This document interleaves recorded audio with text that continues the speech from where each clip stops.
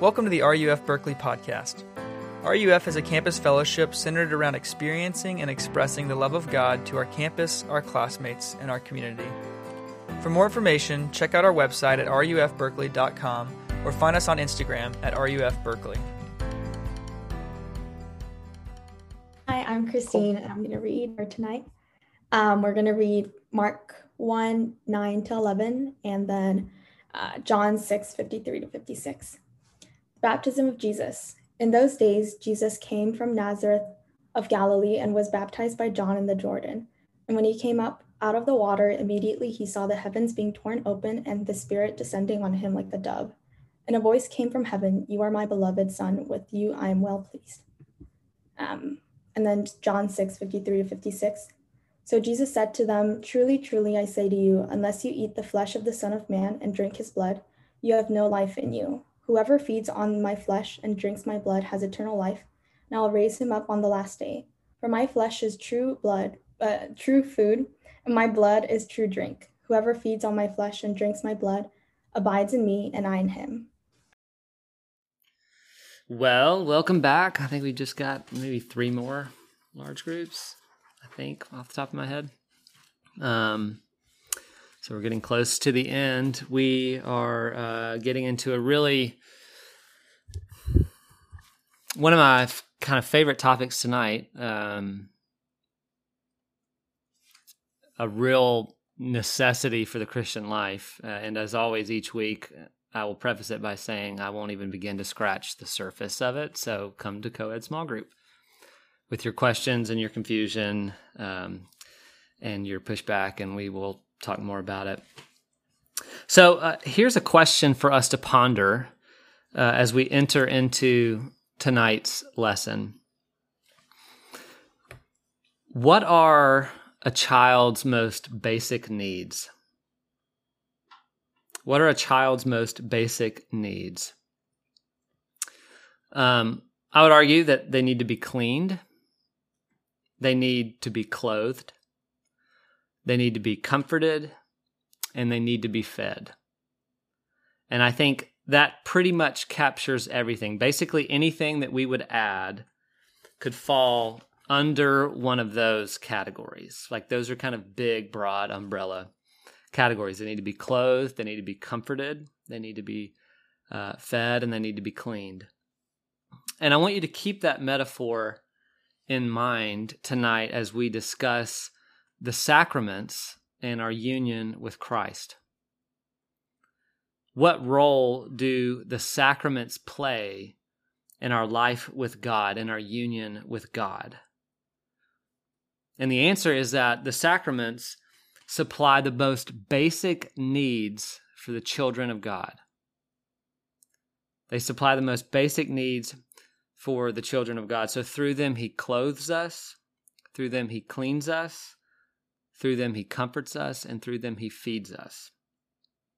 And I think that's a helpful way to understand the purpose of the sacraments in our lives, in our life with God. They are visual, tangible, and physical means of God's care for his children.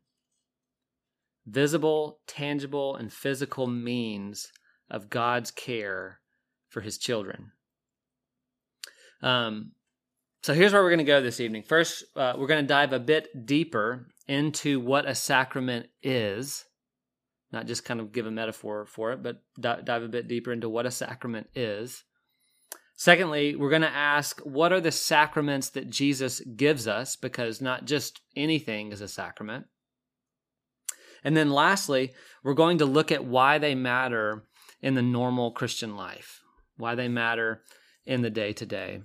And let me just encourage you. I think one reason why it's important for us to talk about this is because the sacraments, if you have any experience in the church, if you've seen the sacraments, I don't want to say what they are just yet because that's one of my points, but most of you probably know what they are. If you don't, that's fine. But the sacraments are kind of this thing I feel like that we kind of get into a trance-like rhythm or ritual with them, whereas we don't really know what to do with them. We don't know how to think about them or really what they're for. So we have a couple of maybe sentimental slogans about what they may be, but in terms of the frequency in which we do them, when we do them, how important is it, what are they actually doing for us? We don't really know. I think most of us often find ourselves in that boat. So this is one reason why I just want to dive into this topic, because the sacraments are not something that are separate from salvation or separate from your life with God, your union with Jesus. They are actually central to it. So we're going to look at that a bit tonight. Okay, so first, what is a sacrament? What is a sacrament? I gave you a metaphor above, but let me see if I can be a bit more specific for those of you that like definitions. Sacraments are visible signs of an invisible reality. Sacraments are visible signs of an invisible reality.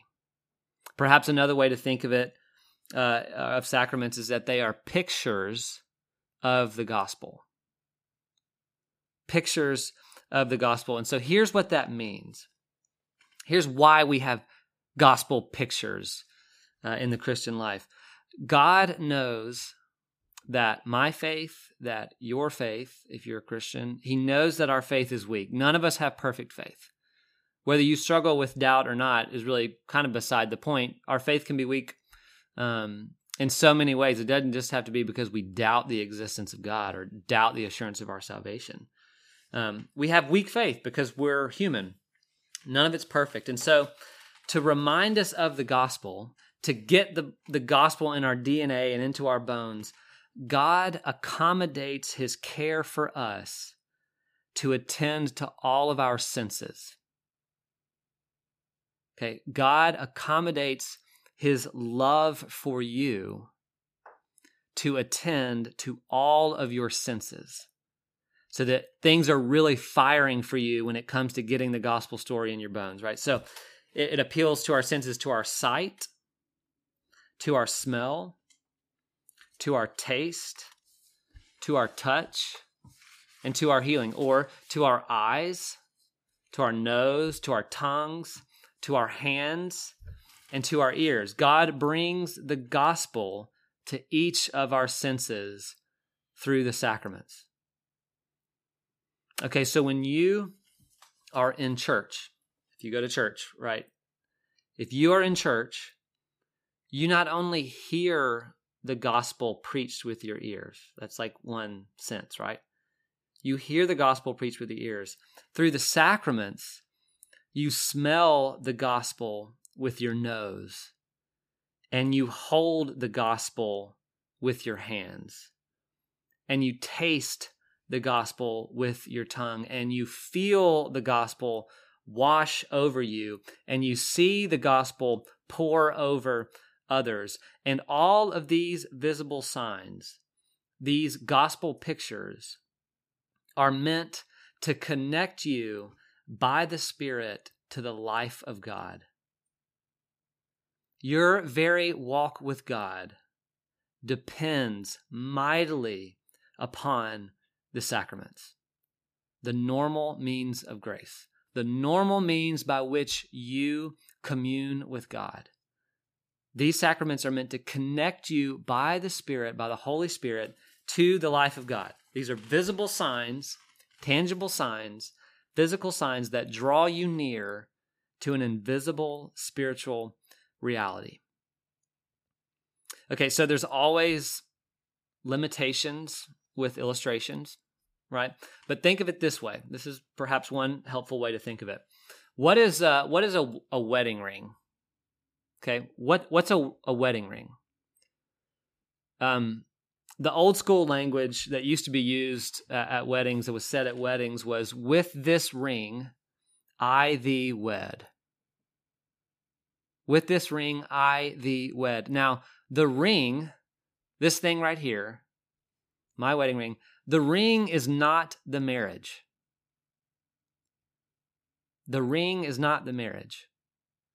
The ring is a physical, visual, beautiful reminder that I am my beloved's and that my beloved is mine, that we belong to each other. Okay, and so when I see my ring, when I look down at my hand and I see my ring, I sink my heels into what is signified by that ring. What that visually represents, and that's namely that I am covenantally bound and united to my wife, Holly. I am bound to Holly. And likewise, when others see that ring, like when undoubtedly folks are starstruck by Holly's good looks, and then they see the ring on her finger, they know that she has set her affections on somebody else. She belongs to her beloved, the one whom she loves. That's what the ring signifies. The ring is a visible sign of a mysterious and kind of an invisible, in some sense, reality that we are married. It's what the ring signifies. Okay? Sacraments are visible signs of an invisible reality. That's what a sacrament is, a visible sign that we partake in of an invisible reality. It's a gospel picture of God's love that has been accommodated to our senses. And it's not just pretend either. By the faith and through the Spirit, they actually do things to us, right? So that's the first thing, what a sacrament is. Secondly, what are the sacraments that Jesus gives us? What are the sacraments that Jesus gives us? I can't just pick anything in the world to be a sacrament, right? This is why Christianity is not pantheism. I can't pick up a rock and say, you know what, like God is in all things, so I'm going to like hug this rock and like rub it on my cheek, and I'm going to get really close and tight with God.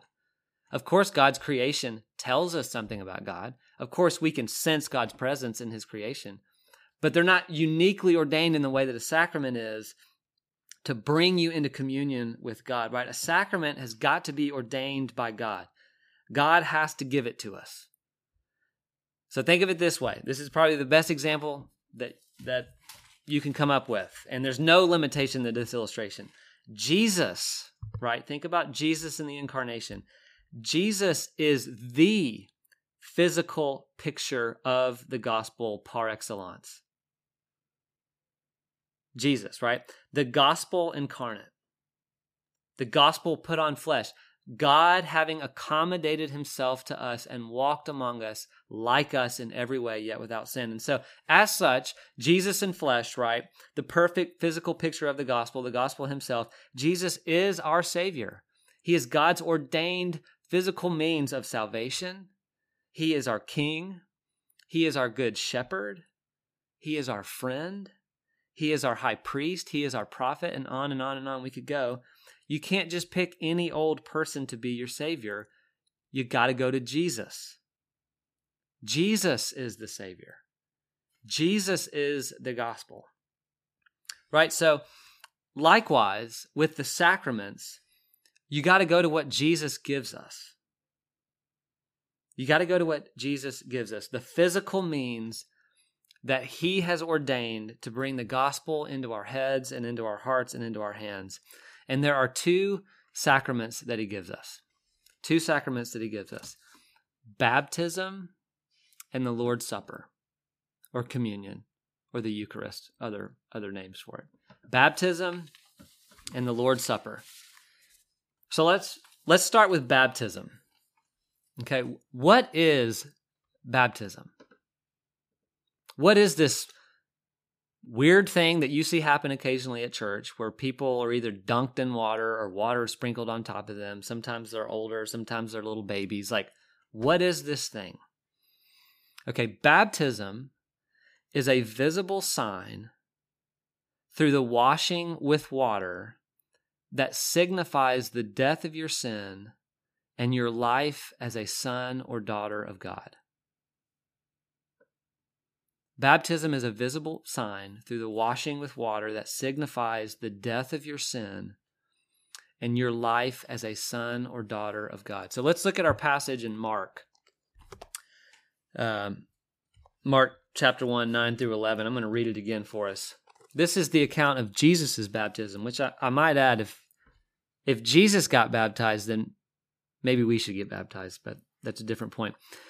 Verse 9, in those days, Jesus came from Nazareth of Galilee and was baptized by John in the Jordan. And when he came up out of the water, immediately he saw the heavens being torn open and the Spirit descending on him like a dove. And a voice came from heaven, "You are my beloved Son. With you I am well pleased."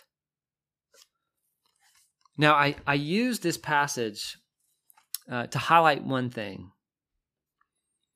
Just like Jesus, right? Just like Jesus. Think of your union, right, with Jesus. You're united to him. Just like Jesus, your baptism marks your membership into the family of God. Your baptism marks your membership into the family of God. You have been washed clean. The old you is dead, and the new you is alive in Jesus. And because of that, you are now a son or daughter of God, and he is well pleased with you in Jesus. Because of your baptism, you know that God is pleased with you. No doubts. In the same way that Jesus, when he was baptized, God says, "This is my son in whom I am well pleased." Right? So let's go back to our opening illustration. Right? One of our most basic needs as people who have wandered astray from God, who are rolling around with pigs like the prodigal son in Luke 15, one of our most basic needs is to be washed clean. We need to be cleaned. And baptism is the visible sign of an invisible reality that in Christ, you have been washed clean. United to Jesus, you have been washed clean. And your baptism is a visible reminder that nothing is more true of you than that. You are clean and a child of God. Baptism is a visible reminder that nothing is more true of you than that. God's words to Jesus are his words to you. He's pleased with you because you're his child. So that's baptism. Right? What about the Lord's Supper? Right? Baptism is a visible sign through the washing with water that signifies our death, the death of our sin, and our life as a son or daughter of God. It marks our membership into the family of God. It is like the badge, whatever you want to call it, the credentials, like you are a child of God. That's what your baptism says.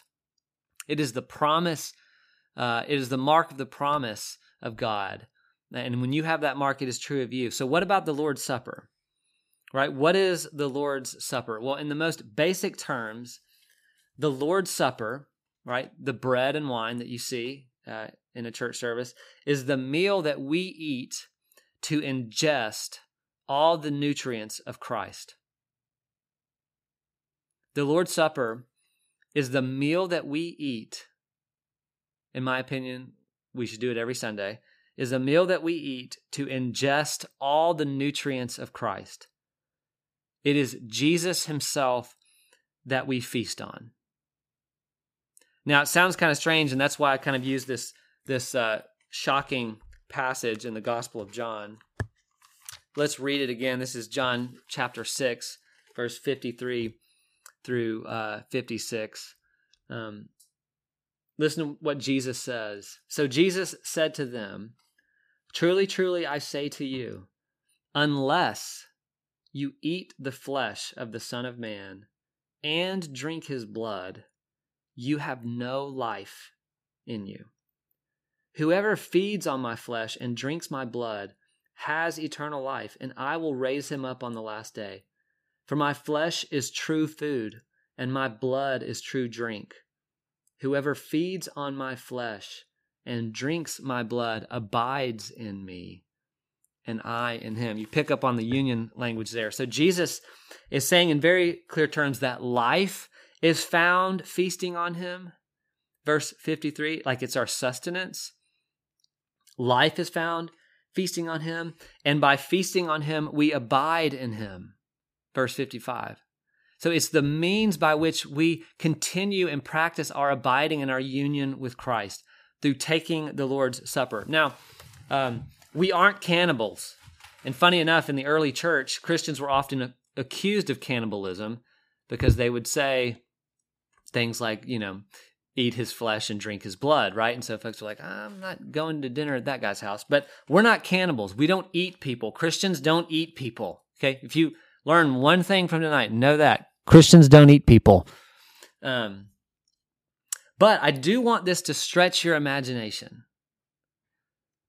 as the sacrament should. The thing that I love about the sacraments is, like, we live in this disenchanted world, right? Where everything that is true, the only thing that can be true is the thing that you see with your eyes, right? You got to see it or it's not true. But sacraments take your eyes beyond what is seen to what is unseen, to an invisible reality that's even truer, according to the Bible, of the visible reality. It captures your imagination in this sense. And so I wanted to use this passage to stretch your imaginations, because Jesus is not saying, like, I want you to actually eat me, but he is saying, I want you to eat me. It stretches our imagination. So what Jesus is saying, and what the rest of the New Testament unpacks here, is that when we take the Lord's Supper, Christ is really spiritually present in the bread and the wine. And by faith, and only by faith, which is to say only Christians, when we take the supper, we are eating and drinking the bread and wine of life. When you take the supper, you are eating and drinking the bread and wine of life. So by faith, when you go to the table and you take the elements, by faith, you eat the elements. And by faith, through the Spirit, you are lifted up and you are feasting on Christ himself. Now, this probably sounds strange, right? As we've already kind of noted, but I want you to think about how basic this is. The basic need that God is attending to, right? As children, as God's children, we need food. As children, we need food, and we don't need processed food packed with preservatives. We need real, organic, life-giving, nutrient-rich food. And so what is more nutrient-dense than Christ himself? And God gives us himself at the table. I find this fascinating because it's fascinating that Jesus doesn't just settle with giving us instructions on how to follow him or how to love him. He gives us these sacraments. He gives us the Lord's Supper. And so he was ahead of his time in many ways, realizing that what you eat dictates your affections. Think of comfort food, right? We eat what we love. We eat things to make us feel a certain way. Well, at least I do. Like, after large group, go home, watch Netflix, eat a bunch of powdered donuts to feel better about myself, Like, we eat comfort food. We eat what we love. So listen to this line from this book that I read recently. I love this connection. Contemporary science is starting to catch up to this ancient biblical wisdom about the human person. Scholars at UCLA and McMaster University have been conducting experiments that are shedding light on our, quote, gut feelings. Their studies point to the way microbes in our stomachs affect the neural activity of the brain. Your brain, quote, your brain is not just another organ, they report. Quote, it's affected by what goes on in the rest of your body. In fact, Scientific American reports that there is a, quote, an often overlooked network of neurons lining our guts that is so extensive, some scientists have nicknamed it our second brain. No wonder Jesus invites us to follow him by eating and drinking. Discipleship doesn't just touch our head or even just our heart. It reaches into our gut, our splachna, our affections. Splachna is like the Greek word for like the heart of the seat of the soul or something, I think. But it reaches into our gut, right? Into our affections. And that the visual imagery there is that Jesus is just all up in you, right? You are eating him and you are clothed in him. Like the baptism, there's clothing imagery, right? When you read certain passages of Paul, like you put on Christ in baptism. We are clothed and we eat, we're comforted. So the Lord's Supper, again, is a visible sign of an invisible reality that in him we are nourished by him for all that we need in this life, because he is the bread of life. Okay, so that's baptism and that's the Lord's Supper. I want to spend just a couple seconds here talking about why do the sacraments matter in the normal Christian life. Maybe the main thing that I want to point out, a couple of things really, but I'll start with this. One reason is because they are concrete reminders of who you are and who you will be. They are concrete reminders of who you are and who you will be. So in baptism, you have the promise, right? The sacraments are the promise and the power. Baptism, you have the promise that in Jesus, you are clean. So think about the story that you tell yourself. How often do you not believe that about yourself? Because of the things that you've done this week or last night or will do this coming week. That you're not really clean. That you have thoughts and feelings and desires that they just feel off and dirty or whatever it may be. We feel that stuff all the time. Like shame, we are so good at shame. We don't have to be taught to feel shame. It's in us. And so when God accommodates his love to us in our union with Christ through the sacraments, what does Jesus tell us, right? He says, look to your baptism. Look to that. Look to your baptism. You are clean. And what does that mean, right? When you are baptized, baptism and membership into the body, into the family of God, is two sides of the same coin. Right? When you are baptized, it marks your membership into the family of God. And what does God say to members of his family? With you, I am well pleased. This is a concrete reminder of that no matter what you have done, what you are thinking, where your mental health is at, what others are saying about you, whatever success and failure you may have in school or in your career or in your family, you look to your baptism and you say, I'm clean. I'm a child of God and he is pleased with me. Not only do you look to your baptism, but there's great old language in the Westminster Larger Catechism that you improve upon your baptism, which is to say, when you go to church and someone else is baptized, their concrete reminder is now your concrete reminder as well. Because you see the promise of God coming to fruition in their life, and it brings you to your baptism in your life and all the benefits that come from that baptism, and it rings true. Improve upon your baptism. It's a concrete reminder of the promise of God and its truthfulness in your life, right? And so, last, little note I have here on baptism is that it's a landmark. Basically is what I've been saying. It's a landmark in your life. It's a sign that signifies a story that is truer than any story that you tell yourself. It's the title of your book. And God wrote the title. And you're, in one sense, the main character of that book, not in the narcissistic sense. So don't hear what I'm not saying there. But the title of your book is Baptized, right? So the Lord's Supper, right? Baptism as the power, right? Baptism as the promise, the Lord's Supper as the power. We are obsessed as a culture and a society with exercise and nutrition, especially in the Bay Area. There's apps. There are a million different franchised options from Core Power to Soul Cycle to Orange Theory to what's the other hit stuff? What's the main one that's been going on forever that I'm not even thinking of right now? Peloton. Yeah, these are all great.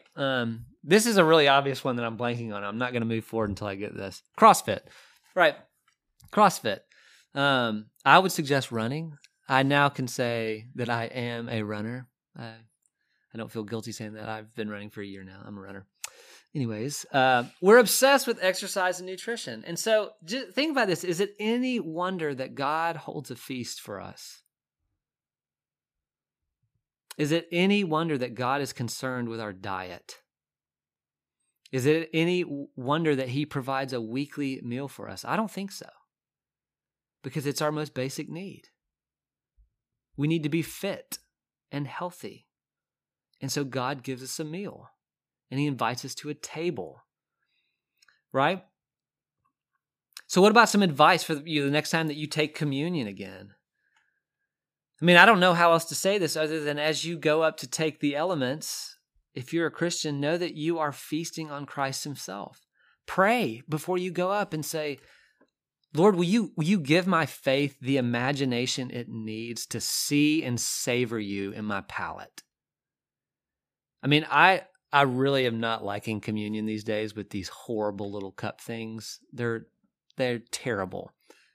I've thought about bringing a flask and my own loaf of bread into these communion service and taking a huge, like, as my granddad would say, slug of wine. So you just get the chills, just feel it, and then a big, like, sappy mouthful of bread.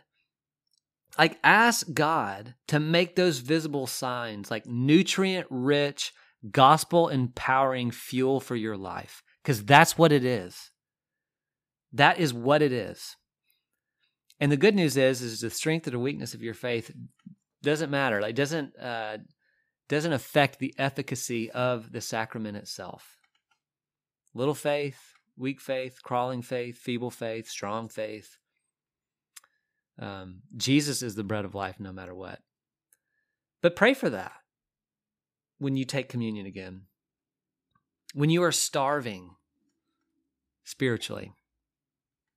When you've done things that you thought you'd never do. When you've had a weekend of sin sprinkled like donuts. A bender of donuts full of sin. I should use a different metaphor because donuts are so good. There's nothing sinful about a donut. But you get my point. You need to know, and maybe I want you to hear this more than anything else, you need to know that this table is meant precisely for you. This is good food. This is comfort food. This is soul food. It's food for your life in God. And so when you feel like you are flatlined spiritually, when you have no life spiritually, the table is exactly where you belong. That's where you get the heartbeat again. That's where we see signs of life, because you're feeding on the life of Jesus. So there's a lot more we could say. Again, I'll encourage you to come out to Co-Ed Small Group with your questions. There's a lot I did not hit on. But I will leave you with this. This is the sustenance of your union with Jesus. These are the physical means. This is God's love accommodated for you to get the gospel into you by tasting it, seeing it, touching it, hearing it, and smelling it. Let me pray for us. Father, we are grateful for this night, and many of us are tired and are near the end of this semester, and so we are looking for energy to do the work that you have before us. And so we pray that your sacraments would even be fuel for that, even though we are not meeting in person for worship due to the pandemic. We do pray that your Spirit would still fuel us and would lift us up and give us strength. We thank you that your love has no bounds, that it doesn't just stay removed and detached, and it just yells truth to us, but it actually, you take your love and you put flesh on it, and you send it down to us so that we can interact with it. You accommodate your love to us so that we can fix our love on you and fix our gaze on you. We ask that you would make these truths more beautiful and believable than anything else that vies for our appetite, that vies for our cleanliness, things that offer themselves as cleaning agents or as good food. We pray that these truths that we've heard tonight would capture our hearts and our imaginations, and that we would lean into those. We ask these things in the name of your Son, Jesus. Amen.